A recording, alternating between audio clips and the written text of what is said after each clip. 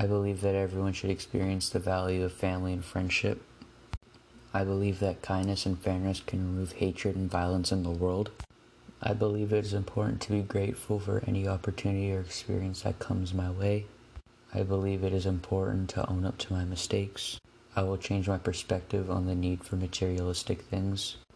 I will change by appreciating my family more and helping out without being asked. I will work harder at school as this is a privilege that not all children have, and be grateful for this time of my life. I will do my best at being a big brother and son, treating my family with respect. I will value life by appreciating living in a safe and democratic country. I will value my health as I've seen family members suffer from illnesses that they could not control. To show the love of God to the world, I will give people a second chance if they have sinned and not judge them for what they have done.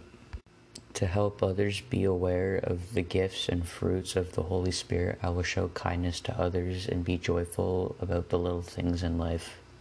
To respect human nature and dignity, I need to treat everybody the same no matter what they look like or where they're from.